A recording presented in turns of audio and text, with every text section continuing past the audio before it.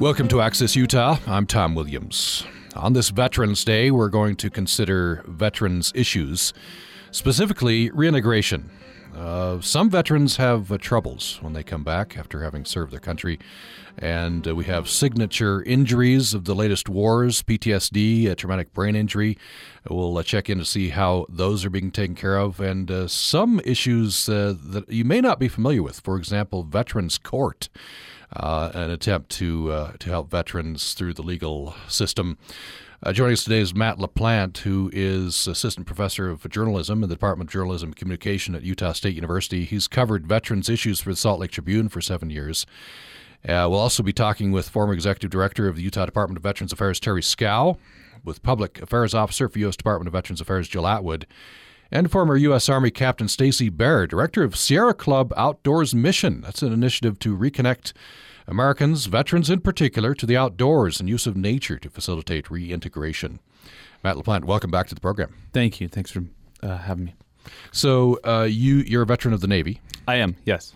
Then went into journalism, and people will recognize your byline for the Salt Lake Tribune for several years. Yeah, I was at the Salt Lake Tribune from 2004 to 2011, and the majority of that time I was covering military and veterans issues. And now at Utah State University. Correct. Yeah, I cover. I no longer cover. I teach introduction to news writing and global crisis reporting. So we're going to talk about a few issues that you have covered with regard to Veterans Affairs, but just generally, how do you think people are? I think it is on the radar of people these days that we honor veteran service, and we want to make sure the veterans are taken care of when they come home. Yeah, I think it is on people's radars, maybe now more than ever. I think there's still a significant disconnect between veterans and the general populace, or I should put it the other way, the general populace and veterans. I think it's hard for people who haven't had similar experiences to fully comprehend, fully understand, fully empathize with the plight of people who are particularly returning from combat. And that's a disconnect that's probably not going away anytime soon. We have this all volunteer military now where we're not sharing sacrifices across the board like perhaps once happened in the draft era, and certainly in the World War II era, where there's rationing and homemakers who were going to work, everybody kind of sacrificing equally. That's shifted a lot, and so the ability that we have today to kind of communicate better than ever before the stories and the plights of veterans, I think, is really important, because otherwise, people often don't understand. It is striking when you look at the percentages. I don't have it right in front of me, but it's a small percentage of Americans who serve. Right. Yeah. I think it's somewhere around 1 in 10. And certainly if you think about, you can carry that out and you say, well, almost everybody knows somebody who serves or has served, but it's remarkable. It really is remarkable. I'll get into conversations with people. In fact, it happened to me the other day on an airplane. And the person sitting next to me, we were talking, we kind of went over each other's history, and I had mentioned my service in the Navy, and this person was just very clearly fascinated by that and very clearly had not had a conversation with a veteran ever before in their life. And you think about the significance of that anybody in this day and age could be disconnected that much, that they haven't even had a conversation with somebody who served in the military. And we have a great share of our population who maybe not in that extreme, but is really disconnected to that degree. And so we want to talk about reintegration, veterans coming home, and many veterans would come home and not have serious problems. Oh, yeah. I think the majority, and this is an important thing to remember, the majority of people who are veterans, you're not going to be able to tell. They're not the people who are standing on the street corners in, old military fatigues. They're not living under a bridge. They're not suffering from extreme cases of post-traumatic stress disorder. It should go without saying, but veterans look like anybody else. They act like anybody else. They work like anybody else. They carry their service with them often in very unseen ways. And so, when we talk about veterans issues and veterans problems in particular, it is important to remember that we're not talking about, the vast majority of the people who've come home from service and even from combat service. That said, these are issues that should be addressed so that the support network is there for any veteran who might need it.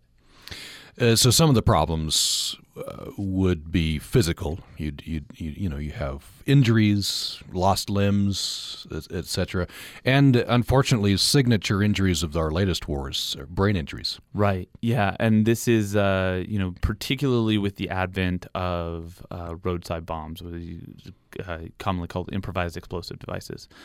Which are explosives that are often hidden under the surface of the road or just by the side of the road, and they're either timed or triggered or actually remotely detonated to go off as military convoys go by. Oftentimes they are deadly, but far more often, they are extremely damaging, and the concussive power of these bombs, and particularly, the repeat exposure to these sorts of explosions, can do things to the human brain that we simply have no background or significant background in dealing with. It has not been that common, and even looking at NFL players who take repeated concussive blows to the head, it's not the same kind of injury. It's at once physically catastrophic and psychologically catastrophic as well. And the combination of these two things is essentially rewiring the brains of a lot of combat veterans to the point that these brain injuries, traumatic brain injuries, which is commonly abbreviated as TBI, are part of the latest wave of injuries that we're seeing and just now understanding how to deal with. And I believe you've reported on some of this. I wonder if you're thinking about some people you've talked to. How do you deal with that? How do you? And I think we're still pushing horizons in terms of treatment. Oh yeah, absolutely. We are still just now identifying ailments that are linked to exposure from Agent Orange in Vietnam. So if you think about that, if you think about the decades that have passed, the lifetimes that have passed, the people who have come and gone and died without treatment because we are just now identifying the symptoms of Agent Orange exposure. And now if you think about the fact that we are just now recognizing TBI as a significant problem for veterans of the most current wars in Iraq and Afghanistan,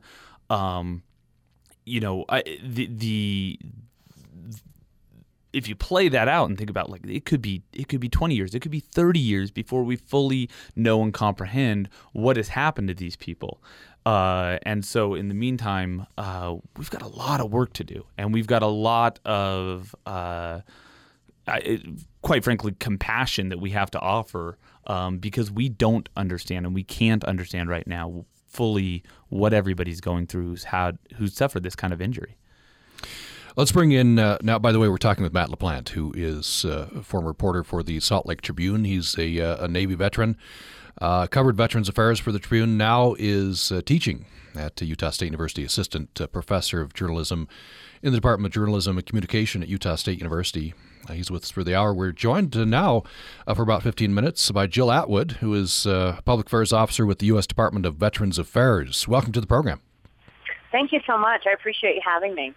So on this Veterans Day, we thought it appropriate to look at veterans issues. I wondered, maybe give us an overview of the kinds of problems encountered by veterans that, of course, the Department of Veterans Affairs is working on.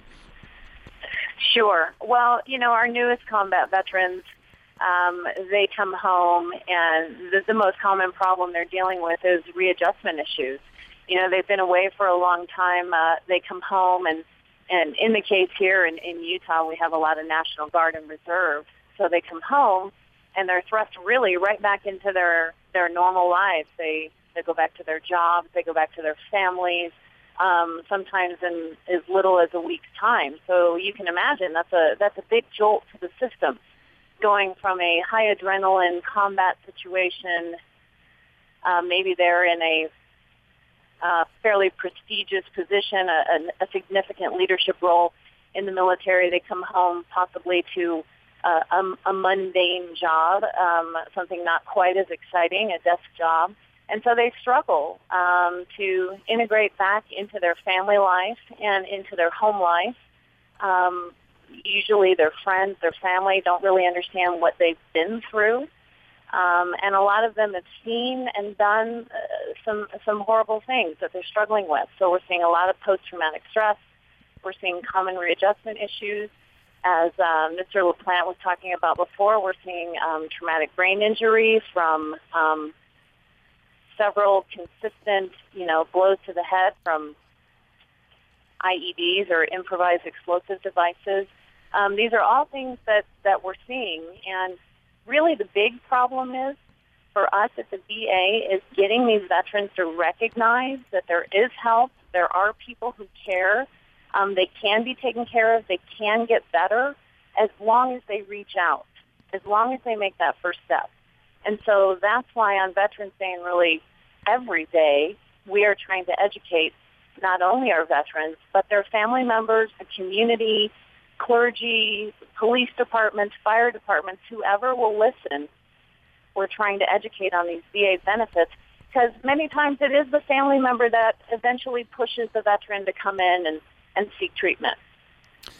Jill, you're a veteran, and that gives you a special entryway into an understanding into the lives of the people that you work with. More and more we have a society of non-veterans, but certainly there's a lot of people out there who want to help, who want to reach out in a significant way. How best would you advise people who want to help veterans, not just on Veterans Day, but on any day, to help veterans get the help and support that they in turn need?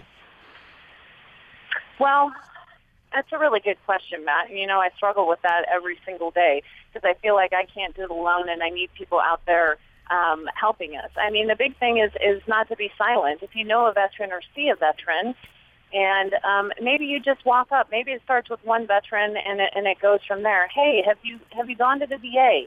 Hey, do you get a home loan through the VA? Did you know that this is available to you? Do you know that you can get your property tax? You can get a discount on your property tax for being a veteran. Hey, didn't you serve in Vietnam? When's the last time you filed a claim, or when's the last time you really had your health checked and made sure that you're okay? I mean, we need volunteers up at the hospital too. I mean, we just need people to stop really burying their heads in the sand. I mean, everyone knows a veteran. If you're not directly affected by a veteran, you know someone who is. Because you're absolutely right. I mean, gone are the days, the glory days of the Greatest Generation and World War II. I mean, we have gone through more than a decade of war, and because it's far away and because it's waning, maybe we're not talking about it or thinking about it as much. But this is exactly the time when we need to be thinking about it. These are the times where folks are coming home now and they're struggling. We're 5, 10, 12 years into this. These are the guys who went through in 03 and 04 who are really struggling now and need the help. At the VA, we're seeing them come in, but we're also not seeing them come in. I mean, we have an entire clinic dedicated to the new combat vet, the OEF, OIF, OND combat veteran. We will literally take this person by the hand and help them navigate the system, whether it's claims, health care, GI Bill, pension, whatever it may be. I mean, we will guide them through the system, because we understand it can be overwhelming, but you got to take that first step. And it also starts, by continually doing programs like this and promoting the VA benefits because, you got prideful veterans out there. Some of them don't even realize they're veterans, or they feel like, oh, the other guy needs it more than me, which isn't the case. The VA is only as strong as the veterans who take advantage of their benefits. Of course, some of the veterans, it wouldn't be the majority, but some of them there'd be an even bigger barrier. It's the homeless vet. It's the vet with drug abuse problems, and of course, the average person. It's even harder to reach out to somebody like that. Well, here in Utah, we've got a pretty good handle on our homeless veteran situation. You may or may not be aware of Secretary Eric Shinsecki's declaration that he made 3 or 4 years ago about ending veteran homelessness by 2015. And here in Utah, we're pretty close. We have a 72-bed transitional housing facility on the campus of the VA that right now has 16 open rooms. So that tells you everything you need to know. I mean, here in Utah, if you are a homeless veteran and you want some structure and you want some treatment and you really want to give it a go, there is a place for you. Now, it is the chronically homeless veterans that we struggle with, and these are the guys who necessarily maybe don't trust the system or, don't want that structure. But we are still trying to get to them. But here in Utah, if you want it, you can have it. We have the services available and the roof over their heads, so to speak. Jill, there's a lot of people who have had either had a negative experience with the VA or have heard that other people have had negative experiences with the VA. Now, I can attest in particular, having covered the Salt Lake City VA for a number of years, that you're probably not going to find a better VA system in the country than you'll find in Salt Lake City and the wider Utah area. That notwithstanding, there's a lot of people who just generally have a negative reaction when they hear those two letters together. How is the VA working to change perceptions? Well, Matt, I'm constantly working because I'm on the inside, and I know the good people that work here, and I know their hearts, and I know, why they work at the VA, and, a third of us are veterans, so we're here for the right reason. But you're right, there is that stereotype, and we're always, always going to battle that. Are we a perfect system? Absolutely not. I mean, there are veterans who have bad experiences. There's the occasional veteran that falls through the cracks. And all I can say is we're not the VA of old. We still have our Vietnam guys who have got that bad taste in their mouth, who are slowly coming back to us and discovering the new VA. But, we just have to keep hammering. The VA has changed. It's not your dad's VA anymore. We're taking care of women veterans. We're delivering babies. We're trying to make up for past mistakes, mainly for our Vietnam era guys, even the Cold War era. It's just not the same VA as it used to be now. Is it a government entity? Is there red tape? Is it a huge bureaucracy? Absolutely. And it even frustrates me at times. But I know the hearts and minds are in the right place. And if someone is persistent and really listens and comes forward and wants the help, they will get the help. If they have a bad experience, I absolutely hate it when someone comes to us for the first time and has a bad experience. I only hope that they know that that's one person, one bad experience. The system as a whole is absolutely fantastic. I mean, I'm ready to just throw out my own personal phone number. If you have a bad experience, call me. Because we really do care and we really do love what we do. And, that's why we come to work every day, to take care of veterans. I mean, we're all working today. We're manning phones for 12 hours here in the lobby at Channel 2, asking veterans and family members to call in and get information on their veterans benefits. Yeah, I guess it's a good opportunity on Veterans Day to get the word out. That's what we're doing, of course, here on Access Utah. If you just joined us, we're talking with Matt LaPlante, who's with the Department of Journalism and Communication at Utah State University. He covered Veterans Affairs for Salt Lake Tribune for 7 years, and he's a Navy veteran. We're also talking with Jill Atwood, who is with the U.S. Department of Veterans Affairs, Public Affairs in the Salt Lake area, and a veteran as well. We just have another 5 minutes left with Jill Atwood, and then we're going to bring in Stacy, former U.S. Army captain and director of Sierra Club Outdoors Mission, talk about an initiative to reconnect Americans, veterans in particular, to the outdoors and use of nature to facilitate integration. Later on in the program, former Utah Department of Veterans Affairs Executive Director Terry Schow. You're welcome to join this conversation at 1-800-826-1495, 1-800-826-1495, or you can join us at upraccess@gmail.com, upraccess@gmail.com. Matt LaPlante, you wrote an article recently about female veterans suffering PTSD, some of those being overlooked. Right. I think the way we think about veterans really needs to change. The largest growing group of veterans, or the fastest growing group of veterans, are female veterans. Because women are serving in the military at numbers that are greater than ever before, and are returning from that service now. And they're having experiences now because they fight side by side with men in wars in Iraq and Afghanistan that really have no front. Particularly the war in Iraq had no real front line. And so they're having combat experiences in numbers that are different than ever before. And so the entire system has had to adjust to this, has had to understand that women often suffer PTSD in different ways than men do. It does not make their conditions any less serious or of concern. Jill just mentioned the VA is now delivering babies. I mean, this is a very different VA. And maybe, Jill, you can talk a little bit about services for female veterans and what's changing and what's happening at the Salt Lake VA of note for women who have served, not just in combat, but served at all. Sure. Yeah, the VA has a comprehensive women's clinic that's obviously devoted specifically to women. We have OB/GYN care.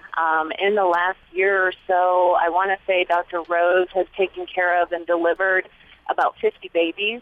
So it just tells you how times are changing with the VA. And we have a particular challenge with the women. Matt is right, because first of all, they don't think of themselves as veterans, so we have to educate them, and we also have to educate our own staff. I mean, it is a culture change. 15% of the active military are women. Here in Utah, we have about 16,000 female veterans, and they do struggle with post-traumatic stress, just like the men, and sometimes that is compounded by military sexual trauma, by, either a peer or a commander in the military, and sometimes that's where the post-traumatic stress comes from. Women are a little bit different when they come back. We find that the transition is a little harder for them, and it lasts a little bit longer because they're thrust right back into that caregiver role. They're trying to find jobs. They're trying to take care of their families. They're trying to go back to school, and so they're taking care of everybody except themselves. And so they really suffer for a few years until we can find them and recognize them and get them to understand that they are veterans, and that they do have services available, and they have a family at the VA. We have wonderful, wonderful facilities for women. We have peer support groups. We have, like I said, the OB/GYN care. We have just your basic primary care. Anything that, any type of health care unique to a woman, we have at the VA. Female providers, they will not have to sit next to a male veteran if they don't want to, if they're troubled by that.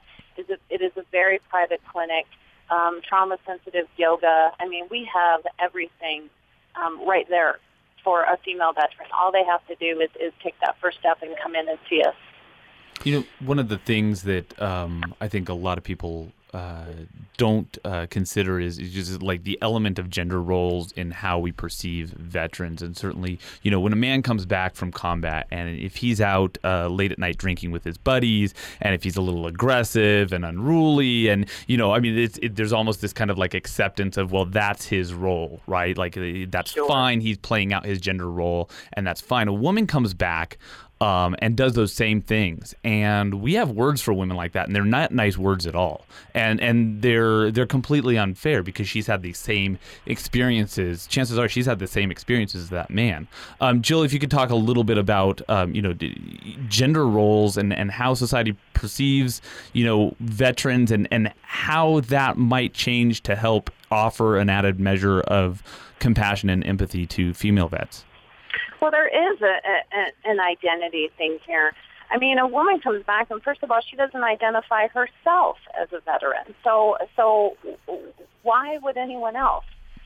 She's thrust back into her normal life, and usually if she's married, someone will come up and they'll just assume that the husband is the veteran.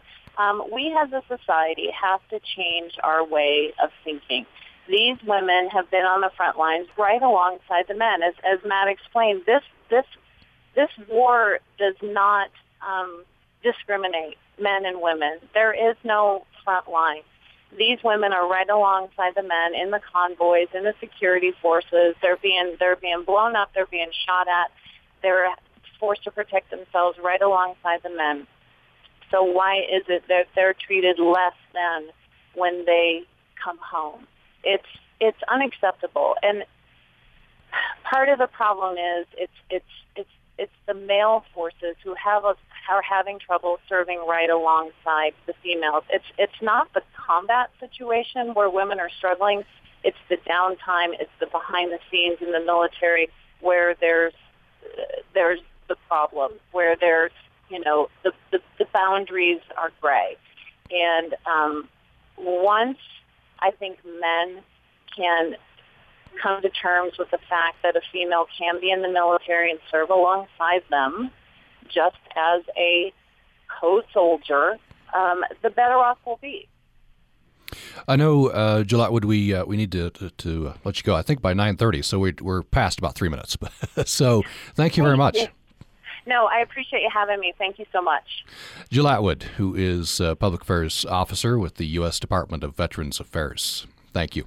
We're going to take a brief break. We'll come back with Matt LaPlante with the Department of Journalism and Communication at Utah State University, former reporter for the Salt Lake Tribune covering Veterans Affairs. He's a veteran himself, the Navy.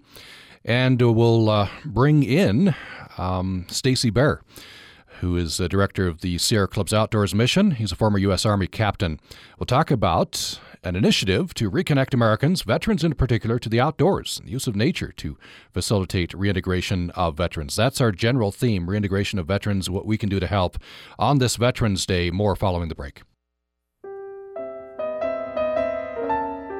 Fantastic young classical musicians come from every corner of America. On this week's From the Top, we'll meet a 17-year-old who, having grown up in one of the toughest neighborhoods in San Francisco, has emerged to become a formidable young mezzo-soprano. That's From the Top with me, Christopher O'Reilly, this week. On Utah Public Radio, Fridays at 2, repeated Sundays at 9. And programming is made possible in part by our members and the USU Extension 4-H and youth programs, saluting the 4-H volunteer leaders and parents who work with and support youth in their development of various skills and enabling them to reach their fullest potential. Information at utah4h.org.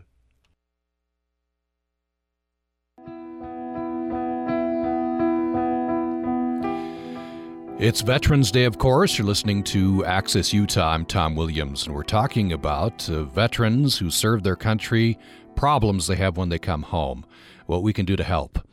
Reintegration is what it's called, and we're talking with Matt LaPlante, who's an assistant professor of journalism in the Department of Journalism and Communication at Utah State University.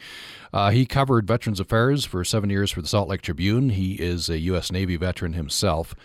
And coming up later in the program, we'll talk with the former executive director of Utah Department of Veterans Affairs, Terry Schow. Right now, we bring in to talk about the outdoors and open space, Stacy Bear, who is a former U.S. Army captain and director of the Sierra Club Outdoors Mission. Welcome to the program. Thanks for having me. It's great to be on the program, and it's great to be running this program out of Salt Lake City. Yes, you're based out of Salt Lake City. This is a national program, I understand. It is a national program. The Sierra Club, a lot of people don't realize the Sierra Club's long history with the military and how we've supported the military and the number of veterans that have gotten engaged in the Sierra Club over the years. Our first executive director, full-time executive director, was David Brower, who served with the 10th Mountain Division in World War II. But this program specifically was started in 2006 by a veteran ally, Martin LaPlante, who is now over at Islandwood Schools in the Pacific Northwest. But in 2011, we had been operating from about 2006 to 2011, supporting a lot of different partners to get them outdoors. And then in 2011, we started doing more direct service work to get people like myself and other veterans and active duty service members and their families, Reserve and National Guard, outdoors, because we found the outdoors to be an incredibly therapeutic place, a place where people could reconnect with their families, with their community, with other veterans. And one of the two of the things we always like to talk about are, one, making sure that our service members can enjoy the land they fought to defend, and two, that the outdoors are really one of the best places where you can replicate the really great things that occurred in combat or occurred on a deployment or occurred in service, and that's camaraderie, sense of purpose and mission, and just kind of the accomplishment and trust that one can find in the outdoors. I'm not sure if you've heard of Doug Peacock. I interviewed him just recently. He writes on outdoor issues, environmental issues. He was injured in Vietnam. He said he credits the outdoors, national parks. He took off in the national parks, basically lived there for several years. He credits that with helping him get his head straight after the war. Without a doubt, I actually had the chance to talk with Doug Peacock over the phone a couple months ago, which was a huge honor. I mean, what we're doing in terms of connecting service members and veterans to the outdoors is not a new movement. I mean, it's historic, right? I mean, you can go back to the key figures in the three major monotheistic religions in the world and see how wilderness plays a significant role. And it's also not just for veterans, right? I mean, everybody faces trauma. Everybody has trauma in their own lives. How we get it as veterans might be unique, but the fact that we have trauma is not unique, and the outdoors plays this really central healing role. And one of the things that's really exciting that's happening now is this last summer with the University of Michigan, we published some research that showed not just the anecdotal evidence that the outdoors are great for returning veterans, which we know and Doug Peacock knows, and Mallory, who was the British mountaineer who made the attempt on Everest, all those guys were World War I veterans, that we all know anecdotally, but we're starting to put the science behind it. And Professor Daniel Dustin, who's a Vietnam veteran at the University of Utah, is working. We're working together to put together the first academic symposium on the value of the outdoors and nature and wilderness for veterans, September 17th through the 20th in 2014. So we're actually starting to see some academic science and some social science behind us on what we're talking about, and we're looking to get down in April with Doug Peacock and a group of existing veterans, and we're talking to the Navajo Kotakers and hoping those Kotakers who are still alive and able can come out with us and really, multi-generationally get veterans in the outdoors together, and Utah is, of course, a great backdrop to do that. So there's a lot of research ongoing on this subject, but what do we know right now? Why do the outdoors work so well for people reintegrating after military service? And like I said, there is a lot of research going on. I think why it works so well is because men or women who join the military are motivated by wanting to connect to something much bigger than themselves, wanting to serve, and wanting to push themselves and challenge themselves physically and mentally. And when you come out of the military and you come home, we have a fantastic country that has responded really quite well to this challenge, but you're still kind of isolated, and with all the technology, that's great, but it's not a physical connection. And I think in the outdoors you get that physical connection. I think it works because you're able to push yourself, and at the same time you're also able to relax and just take in this amazing country that we fought for, and you get to see that in our public lands. But I really got to think it's the camaraderie that you can find in the outdoors. It's the sense of purpose. It's the sense of meaning. It's the sense of being part of something far bigger than yourself that can be hard to find in an urban or rural or even suburban environment, but that you can find outdoors. So yeah, it's and being able to push yourself and challenge yourself again is all part of, I think, why it really works. But I think there's something magical that happens out there, and I think it's sometimes difficult to explain away magic. The power that you get out there. Yeah, absolutely. The Sierra Club, for better or worse, is often aligned in the conventional wisdom with other progressive organizations, liberal organizations. Veterans, also for kind of better or worse, accurately or inaccurately, are often thought of conventionally as a group of very conservative Americans. How do you bridge this communications divide, even if it's just a perceived divide? How do you make it clear that there's a place in your organizations for veterans, and there are roles for your organization in the lives of veterans? Yeah, I think those perceptions are very real on both sides, whether it be from the quote unquote environmentalist groups or conservative veterans. Josh Brandon, who runs I oversee all of our Sierra Club Outdoors programs. Like I said, connecting 250,000 people a year to the outdoors. And Josh Brandon, who retired out of the military last September, runs our military program. And a lot of the things we talk about are, one, the outdoors is not a conservative or liberal issue. And historically, the outdoors and the environment have been a staunchly Republican issue. I mean, if you look at the creation of the EPA, the Clean Air Act, that was Nixon. If you look at, the creation of our first national park, Yosemite, that was Teddy Roosevelt, right, who was also a veteran. And that was something, he worked directly with John Muir on that. So we talk a lot about the history of it, and we also just point to the numbers that show the number of veterans who are in the Sierra Club and the number of veterans in leadership positions. 10% of Sierra Club volunteer leadership at the chapter level is run by veterans of all 5 branches being represented. We believe that our membership is about 10 to 15% veteran, which surpasses, nationally about 5% of the population is veterans. So veterans are welcome, veterans are encouraged, and veterans are coming to the Sierra Club and have been at the Sierra Club for a really long time in leadership positions. We point out some of the guys like Kim Crumbo, who, was a Navy SEAL and came back to Utah and works in the Sierra Club, or P.J. Wilson, who is a Vietnam veteran and a pretty hardcore Marine.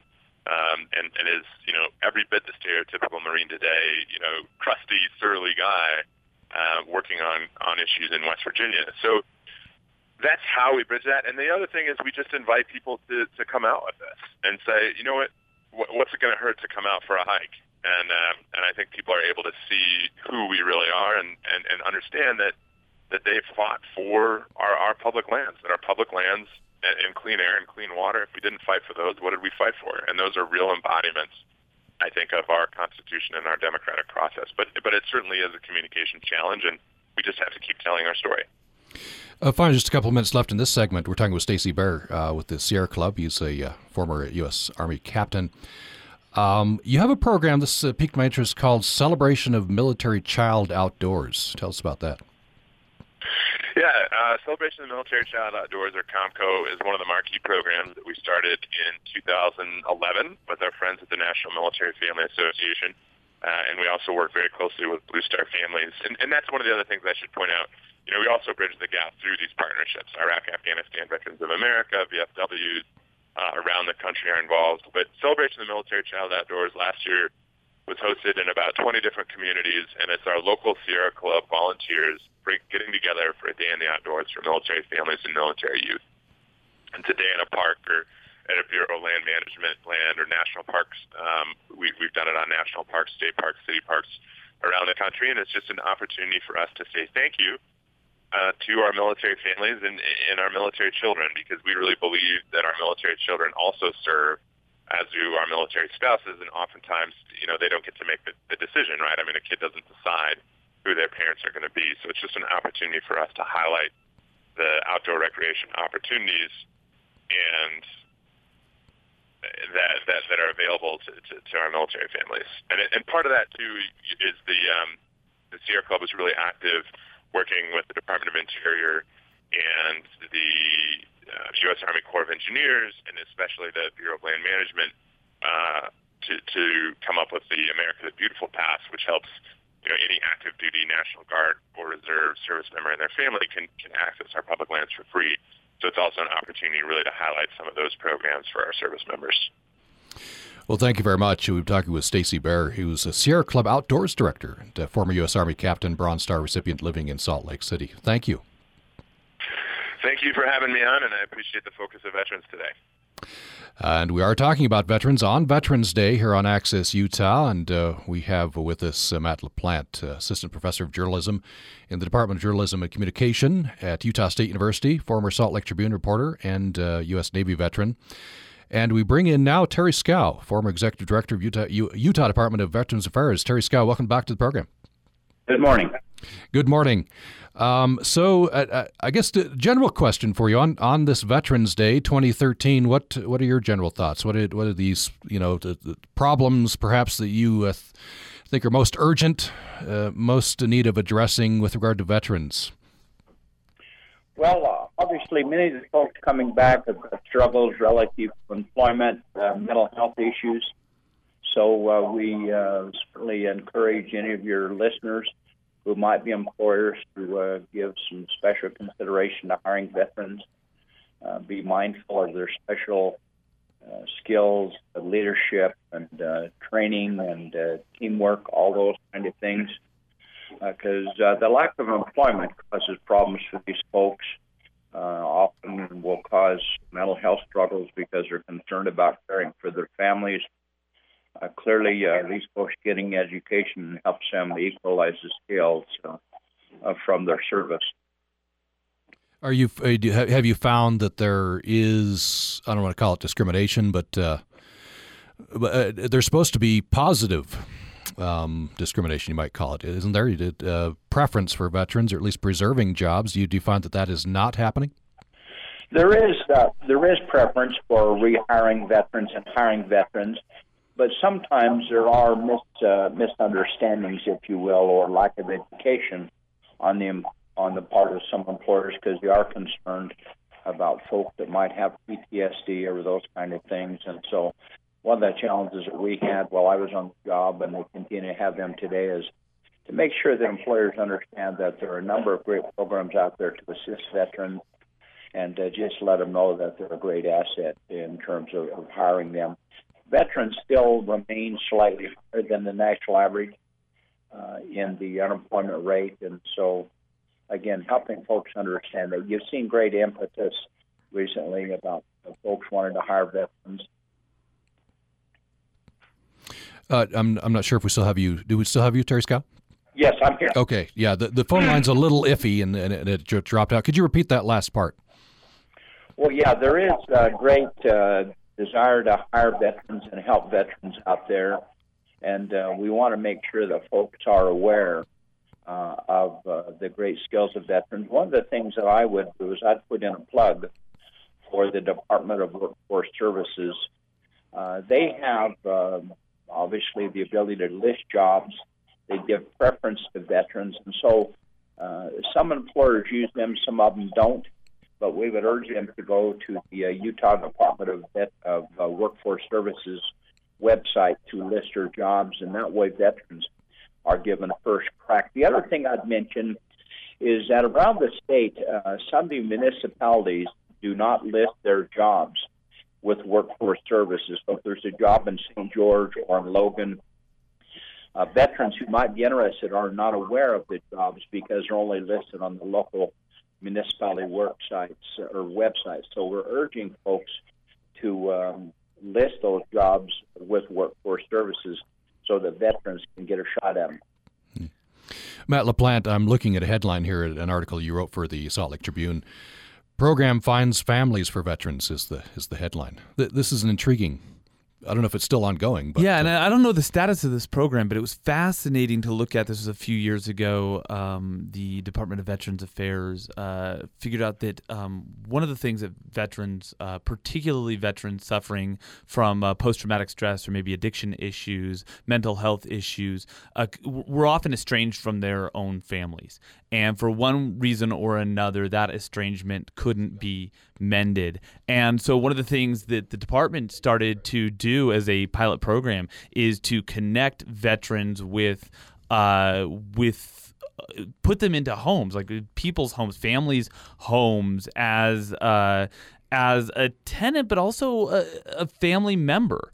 And the little family unit that I visited was this veteran in his 60s who had been dealing with addiction and mental health issues, and this beautiful elderly woman in her 80s who had lost her husband a few years earlier and wanted to fill her home with somebody who she could continue to take care of because she had taken care of her husband in the last few years of his life. And it was this just wonderful, quirky relationship, but it really seemed to be working. And maybe, Terry, you could talk a little about, maybe not particularly this program, but Terry, if you could talk about the need for veterans to have families, either by the traditional definition or by kind of a new definition of what a family is, and what role that plays in the lives of people who are coming back from military service. And he's consulting with our producer, so I'm not sure. I don't know, Terry Schow, did you hear Matt's question? I know you were consulting with our producer there. No, I didn't. Would you repeat it for me, please? Sure, Terry. I was wondering if you could talk a little bit about the role of family, both kind of the traditional definition of family and also, a different definition perhaps that encompasses the people who surround a veteran and give them support. How important is it for veterans to have that kind of support network available to them as they're coming home and reintegrating? Well, it's vital, Matt.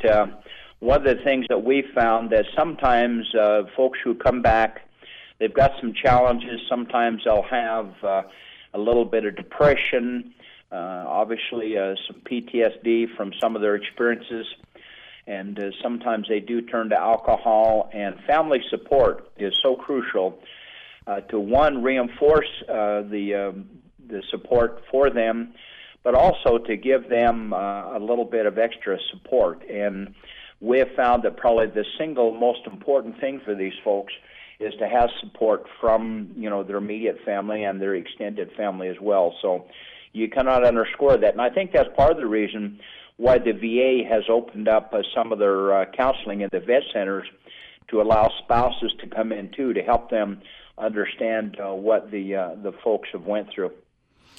Terry Schow, we talked earlier in the program. I want to pose this question to you here at the end. We just have a couple of minutes left because I think it's important. We talked about how it's a small percentage of Americans who actually serve in the military with the all-volunteer military service. And so a lot of us, and I can speak for myself, I'm not a veteran, I sometimes don't know how to react to, how to reach out to perhaps someone who served in the military that perhaps I perceive is struggling. There's kind of a gap there. How to bridge that gap? Well, I think the first thing is to say thank you. Even to this day, as I see folks in the airports or in other areas wearing a military hat or a veteran's hat, I say thank you to them. The other thing, for those folks who are deployed, who will help the wife shovel her sidewalks, who will help her mow her lawn, who will give her a respite for her children. So in our neighborhoods across this state, there are families of deployed service members and obviously folks who are back now. And I think the important thing is to rally around them. And simple acts of kindness are so important to let folks know how much we value them. I remember a few years ago, I had a former POW that lived down the street from me, didn't even know it until I saw him at a POW lunch, and I felt bad because I would have reached out to him. The other thing is I urge any veterans who are listening to record your story. It is so crucial. So many of our World War II veterans are passing away. Most of them are in their late 80s and 90s. But get out a tape recorder, tell your story, because it matters to your children and your grandchildren. Great advice. Great advice. We'll be having a program a little later on, closer to Thanksgiving, about the National Day of Listening, which it's a program that encourages people on the day after Thanksgiving to record their loved ones' stories. That might be an opportune time. Terry Schow, former Executive Director of Utah Department of Veterans Affairs, thank you so much. Thank you, and thanks to our veterans and their families who are listening. And Matt LaPlante, Assistant Professor of Journalism at Utah State University. Thank you. Thanks for having me again. I appreciate it. We hope you'll join us, of course, tomorrow for Access Utah. We're talking about the human body and evolution. That's our interesting topic for tomorrow. For producers Katie Swain and Bennett Purser, I'm Tom Williams. Thanks for listening today.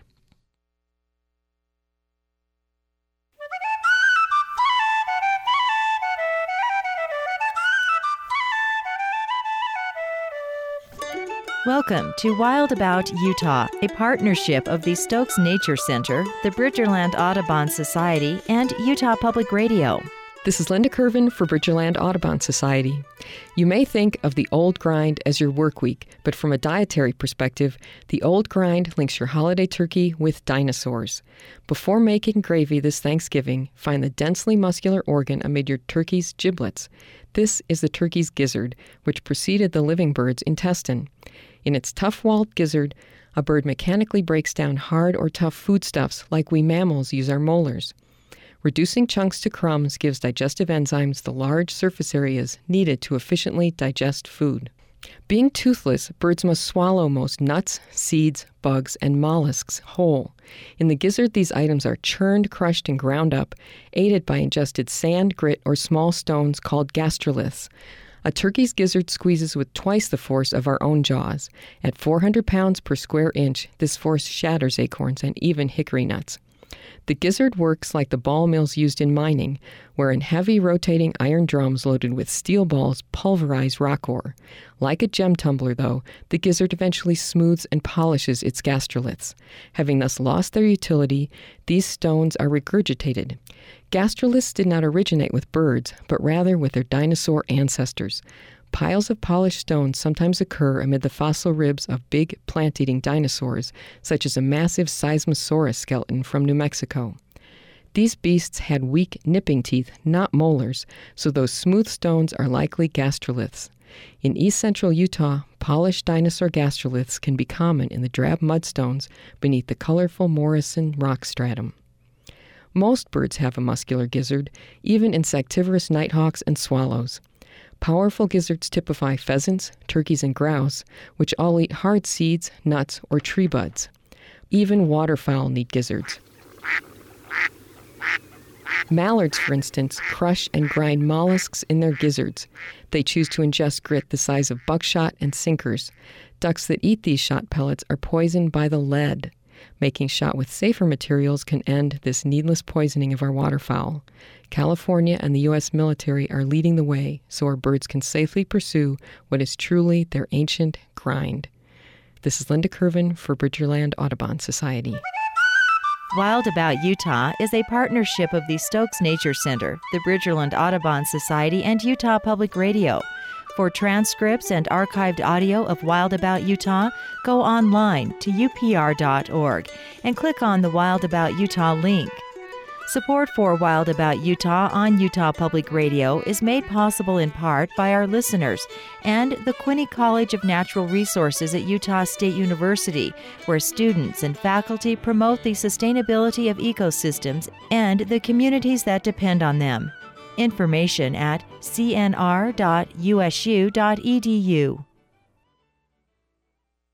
Did you know that athletic trainers are healthcare providers who are licensed and certified in 49 of the 50 states? In addition to caring for athletes, they help the military and other physically demanding industries.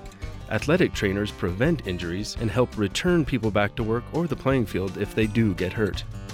Did You Know That is made possible by the USU Emma Eccles Jones College of Education and Human Services. More at cehs.usu.edu. Access Utah is a production of Utah Public Radio.